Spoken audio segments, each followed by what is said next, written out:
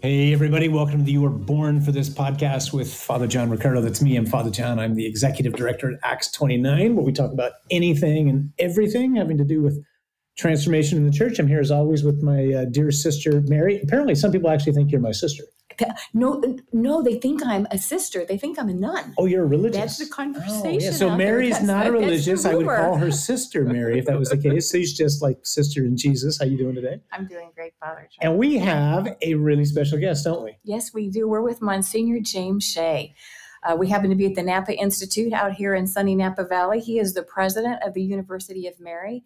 Go Marauders. We had a great conversation with you earlier today, and we just wanted to share it with those of you who listen to our podcast. So we're just thrilled to have you with us. Yeah, welcome, Monsignor. It's great to have you. It's great to be here. I'm an admirer of Acts 29. I love what you guys are doing, and I just feel really honored to be part of this conversation. Well, we have a lot of connections. I mean, there's too many to list right now, but I mean, one of the immediate connections is we are constantly pushing from Christendom to Apostolic Mission, which of course you published at University of Mary and wrote the foreword to. And then we got a kind of joint venture with the Christian Cosmic Narrative, which we just published, which is also with Prime Matters. It's so exciting. That's right. On Prime Matters, we've got the audio project. And so we've got about 5 hours of audio there. And then we were so thrilled to be able to partner with you in terms of the print edition. It's really great. Fantastic. Praise God. So what's our topic, Mary? So our topic today is bringing transformation to Catholic education. What does he know about Catholic education? He's only the president of a Catholic university. So, Father, before we dive in, would you just open us in prayer? Yeah, let's do that. In the name of the Father, the Son, the Holy Spirit. Amen. Father, we just entrust our conversation to you right now. We want to thank you in a very special way for Monsignor and for the good work that he and all the brothers and sisters are doing at University of Mary.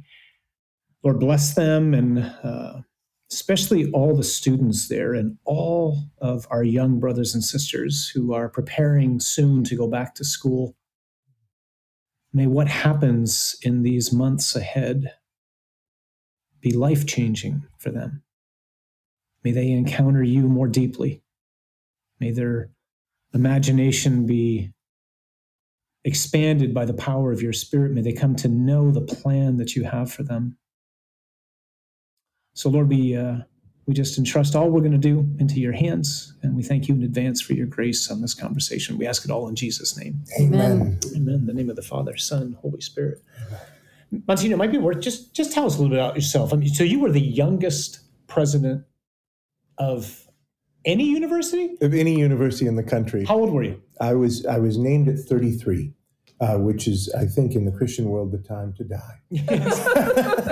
So I was named president at 33, and I was inaugurated at 34. And the average age of a college president in this country at that time was 62. It's since increased, but it's usually sort of the cherry on the top of a long, sometimes illustrious academic career, and I was unqualified in every way for the work. You must have had like a great grade school career. That's right. I brought apples every day to my teachers, and then I became a university president. So you've been there how long now? I've been there 12 years. Wow, 12 years. 12 years, and it's I was thinking the other day, I had the anniversary of my priesthood, and so I'm 19 years a priest, and 12 of those years have been at the University of Mary.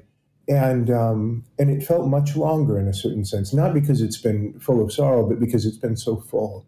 It's been a very full life to be in service to Catholic higher education and to the Blessed Mother, whose name hangs over the door at the University of Mary.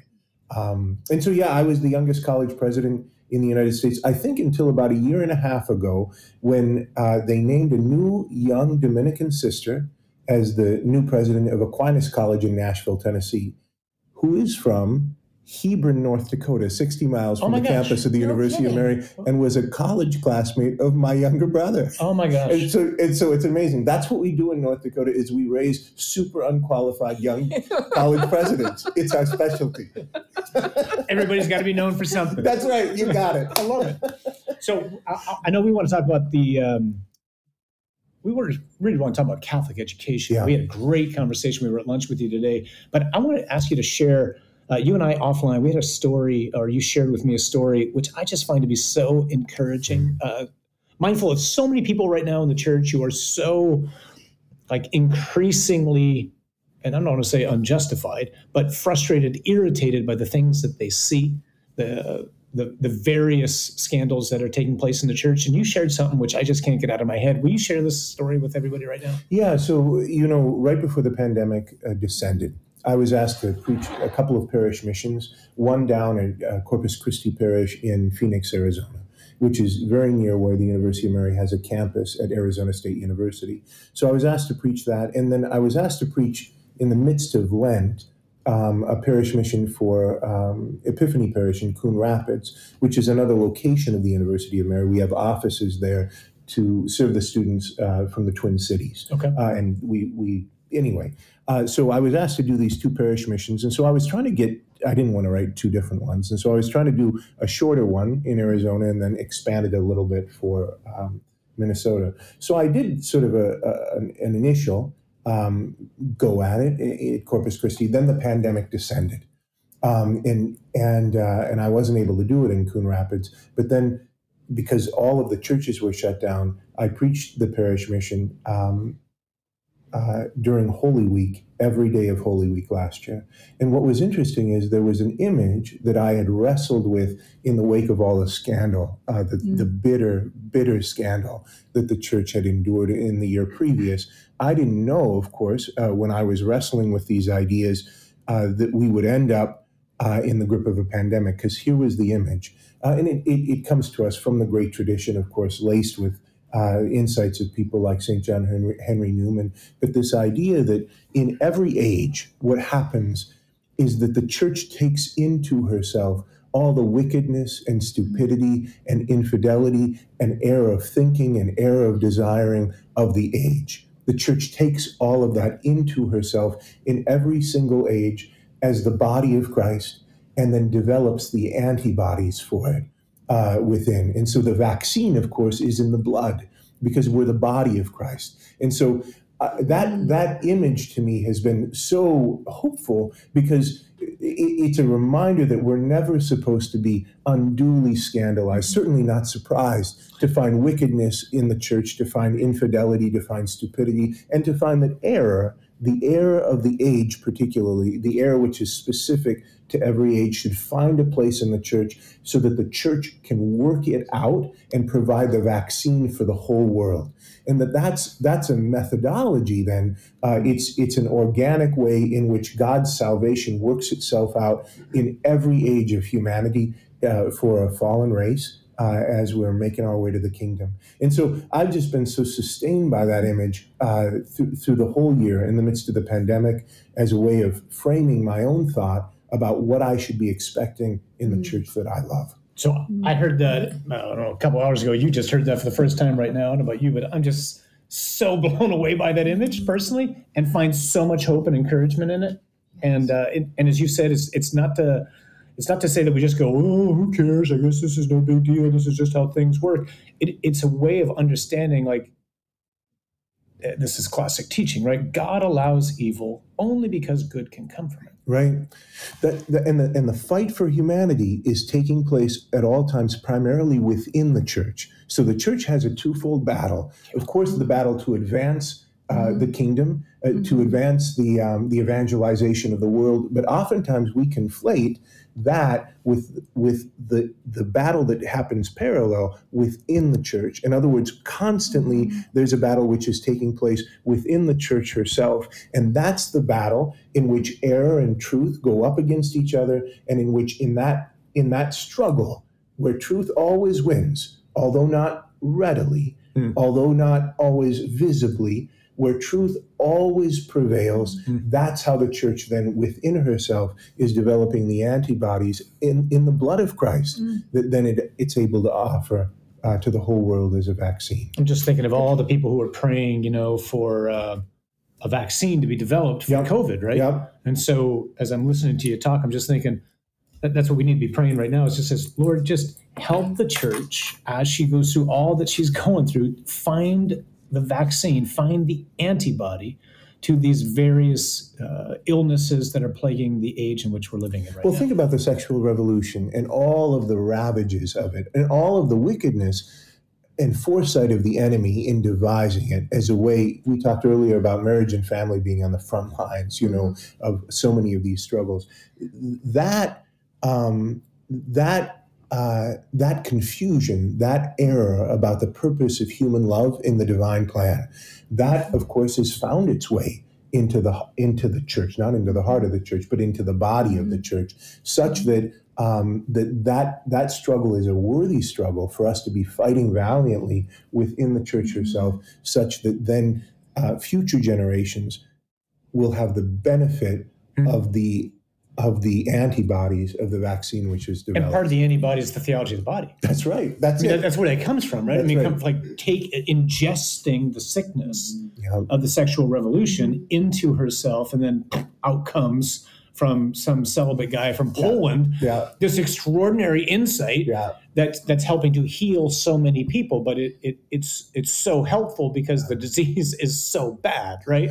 And so we got to hope that something similar is coming. We got to trust, not wishful thinking. We have to have the theological virtue of hope that the Lord's doing something similar with these other things. The divine physician is what comes to my mind, right? I mean, he's the remedy for everything. But we talk about the divine physician, but I often don't think about, this will change the way I think about calling Jesus, Father, Son, and Holy Spirit, the divine physician. He can handle every illness, every pandemic, the pandemic that is the human heart. Right. Always.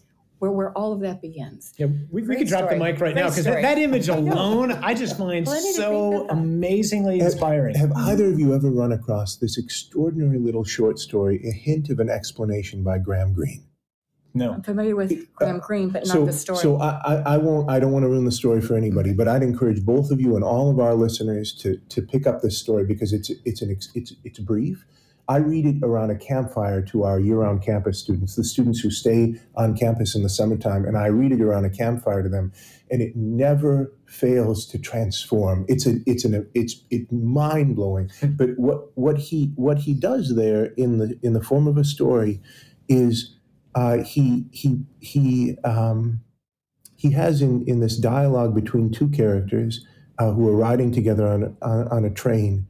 He has one of them say that sometimes he feels a little bit sorry for that great enemy of the human race, because constantly, all the time, the enemy is with great intensity, with great sort of wily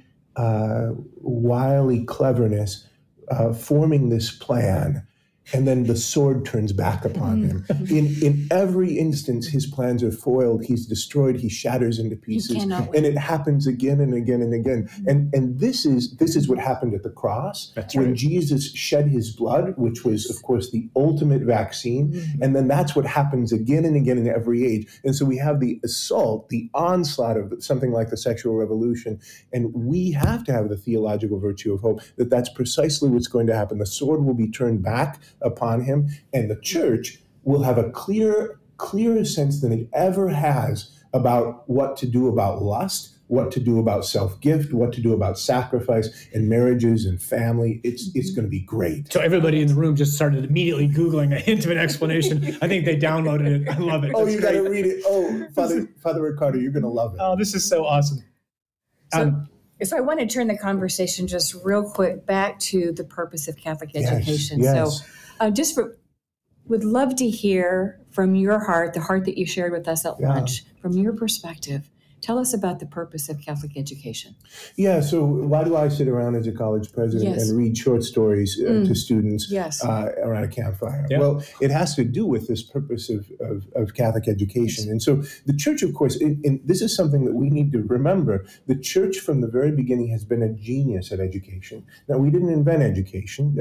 Education has a much larger and longer patrimony going all the way back to the Greeks. But we took what the Greeks and the Romans had developed, this sense of paideia, which was this sort of physical and intellectual and moral training of the ideal citizen of the city, of the polis, and Christian genius was able to transform that and to provide it with a kind of metaphysical ballast necessary to really do education well. And our understanding of education from the very beginning, and it's imbued with this imaginative vision of the gospel, is that we're not just forming the intellect and we're not just forming the will, although those things are both important. We're actually educating the imagination. and we're quickening or awakening the imagination in the work that we do. And if we don't do that, then we're leaving so much on the table, because human beings have this extraordinary capacity to be able to hold a whole world within our minds, to be able to remember the past, and to scope out the future, and to be aware of the present, and to hold it all together. And within that is a sense of our place in the world, the meaning of the world, the meaning of our lives, who God is, why I should get up every morning and fight life's battle. The questions, all of these questions, which are important questions, cannot be worked out simply by ourselves. We have to avail ourselves of wisdom which comes beyond us. And they can't be worked out in terms of ourselves either in the isolation or the noise or static of our own minds and hearts. What's necessary is that we need to find a community in which these great questions of life and the potency of the imagination can be brought in order to come alive and to become informed and filled. And it's not just about like the filling of a pail, it's the lighting of a fire, the purpose of Catholic education then is to provide a transformative experience for the imagination, to awaken the Catholic imaginative vision in the world. And that, of course, can happen across all kinds of disciplines. So when we were talking at lunch, I was telling you about the University of Mary being this peculiar school where our emphasis from the very foundation, because we're more than 60 years old now, when the Benedictine sisters who founded Mary College, when they first launched the university, our first majors were nursing and teaching. And then since then, we've branched out into all these different areas of study. Recently, we started a School of Engineering. We've got the #1 nursing program in America. It's very exciting. And in respect to all of these things, we believe that no matter what a person is studying, whether they're studying business or psychology or education or botany or journalism, any of those different fields of study, we can imbue that with this Catholic imaginative vision. And that's the work of something like Catholic Studies at the University of Mary. In any case, cutting to the chase, as I shared with you earlier, I believe that there are 3 outcomes that we're responsible for at a place like the University of Mary, where we attract a large number, praise God, of serious Catholic students who are looking for a really affordable, really engaging Catholic experience of university studies, but also where we attract very large numbers of students who are coming for all kinds of other reasons. They want to play NCAA volleyball or baseball. They want to get a doctorate in physical therapy or occupational therapy. They want to get a bachelor's degree in business with some type of concentration. And so they're coming for all kinds of different reasons. And we have a chance not just to fortify the Catholic student who comes to us, but to surprise the other student with this vision by awakening their imagination. So I say that there are 3 outcomes. First of all, you'd expect me to say this, and I have a responsibility to say it, and I believe it deeply. First of all, we would hope that students would come, and at the end of their experience, they would be able to tell a story like this. I was raised in a family of faith. My mom and dad baptized me and taught me the faith. But I had no idea that it was better than winning the lottery. I had no idea that I had been completely given something that so few are given, but which is the pearl of great price. And so I took it for granted. I took my faith for granted, and I came in to the University of Mary, and I thought, I know my stuff. I'm big stuff. You know what I mean? There's nothing I need to learn here, that type of thing. Or I had a kind of a strange idea or a weird idea about how I could witness to or share my faith. I just didn't know how. And while I was here, I received the formation of mind and heart and imagination necessary to really do the work of evangelization, which is the work of my life. I now understand that, and I'm able to share the gospel in a winsome way. And holy cow, did I get good technical training. Give me any board exam and I'll pass it. But I got so much more than that with no extra charge. And so I'm so grateful for the Catholic education that I've received here. That's one outcome. The second outcome is another thing that you might expect, that all of these students who come to us might be able to say, I went to the University of Mary. I was a nominal Methodist or Lutheran or Catholic. I just didn't really have any deep convictions. But I went there because, I wanted to play this sport. I wanted to pursue this academic program, whatever. But while I was there, I encountered Jesus Christ and his saving promises. And because of the witness that was given to me by my professors, or by this kid that I met in the laboratory, or in the Crow's Nest campus restaurant, or something like that, because of that, my whole life is different. And it's been turned upside down. All of my priorities are different. The way that I think about, the way that I spend my time, everything is different and transformed because of that. My life will never be the same because I went to a Catholic college. But then there's a third outcome. And I think that, of course, we're recording this, and so it's on the record, but I don't care. There's a third outcome, and that's this. That's the student who, upon graduation, is able to say something like, I went to a Catholic college. Those Catholics, holy cow, they believe a lot of things. Oh, they believe and believe and believe. They've got all kinds of doctrines and dogmas and principles and arguments and proofs. And I don't believe all that. I don't believe everything that they believe. But I'll tell you, they are impressive people. Holy cow, they know how to build things. They know how to run things. And they know how to make a home. Like, I never felt like I was a second-class citizen there. I always felt like I had a place at the table. They care for each other, and they cared for me. And I had a great time there. And I want to tell you something. All these things that you read about them, that the media says or that the world says, all the things you hear about them, it's not true. They're not like that. They're really great. They're not perfect, but they're really great people. I'm so glad I went to a Catholic college. If a young man or a young woman can say that at 23, I'm going to sleep like a baby at night because I think the Holy Spirit can do the rest, and I don't have to do everything by the time that they're 23. But on the converse, on the flip side, if a student comes and says, I went to a Catholic college, it was so lukewarm that I lost my faith, or I became really cynical, or I went to a Catholic college and it was great because you could barely tell that they were Catholic. I mean, it was just as beige as ever. And so I may as well have gone to the state university, but actually I went to this other place and spent more money. Isn't that great? That would be a disaster. Right. And then we should close. And so those are kind of the outcomes. But in each of those three areas, you see what I'm looking at. Yes. I'm talking about a transformation of imagination, a maturation, a growth, which can only happen in the context of a rich experience of community. It's remarkable. Let me ask you, let me push you on something real quick, because I know this confuses people. So you say imagination.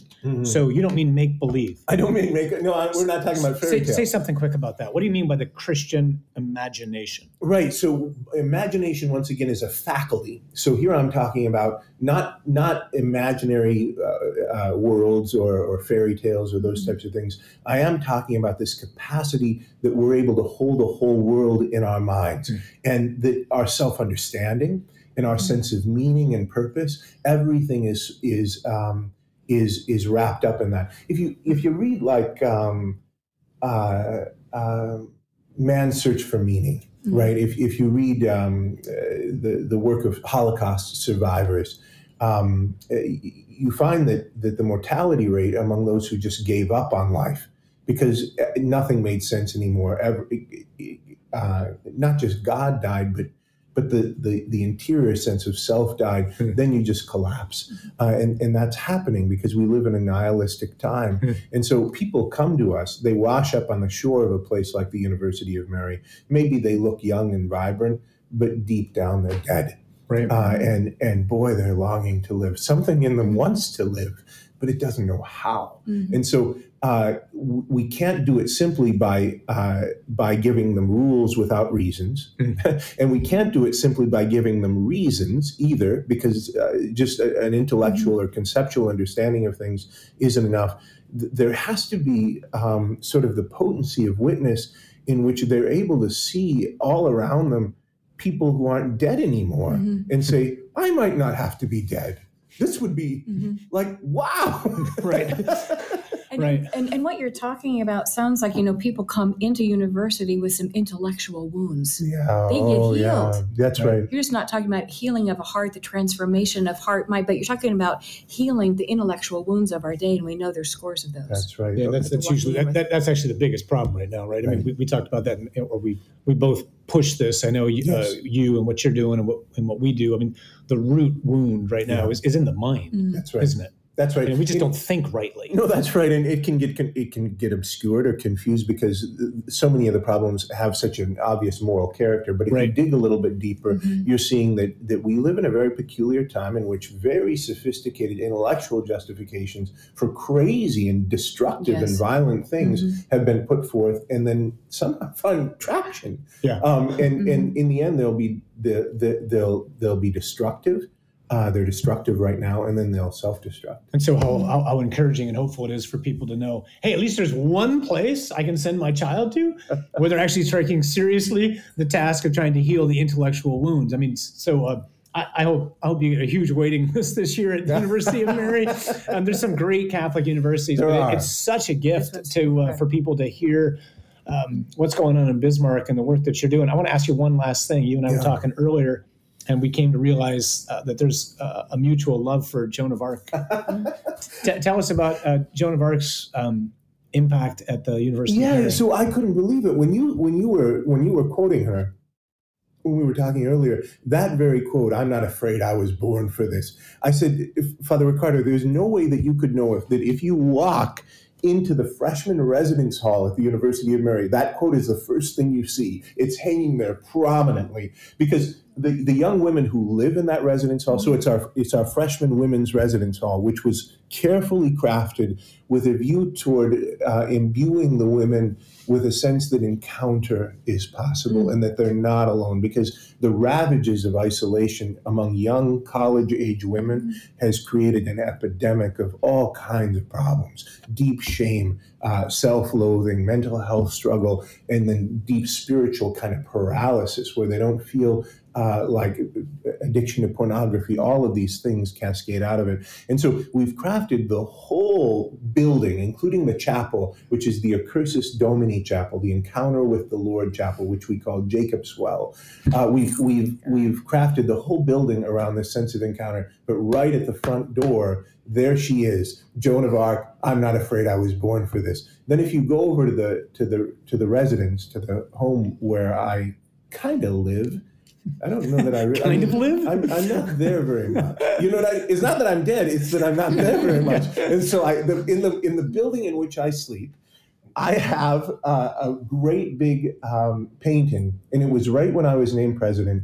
I was sent up to Harvard University for this boot camp for new college presidents, and then I wanted to go down and see some friends in New York City, including Cardinal Dolan, who both of us know from our own seminary formation. So I was in New York City. I went to the Metropolitan Museum of Art, and there's this. You know this great painting. I probably have it in my room too. So she's in her father's garden, and you can just barely see the voices of the saints, and she's staring off into the distance. And I was mesmerized by her. Because at that point I was young, not as young as her, but I was too young for my job.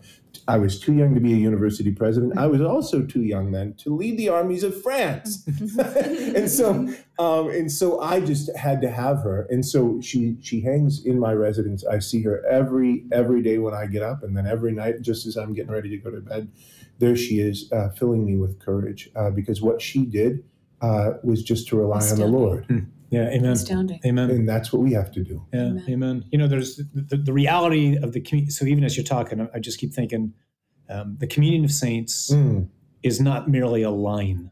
You know, it's not simply we simply recite that we believe in the creed. It's a truth. It's a reality. Right. There is such a thing as a friendship that continues to exist between us and those who've gone before us, because Jesus has destroyed death. Right. And so they are somewhere right now. They're doing something right now.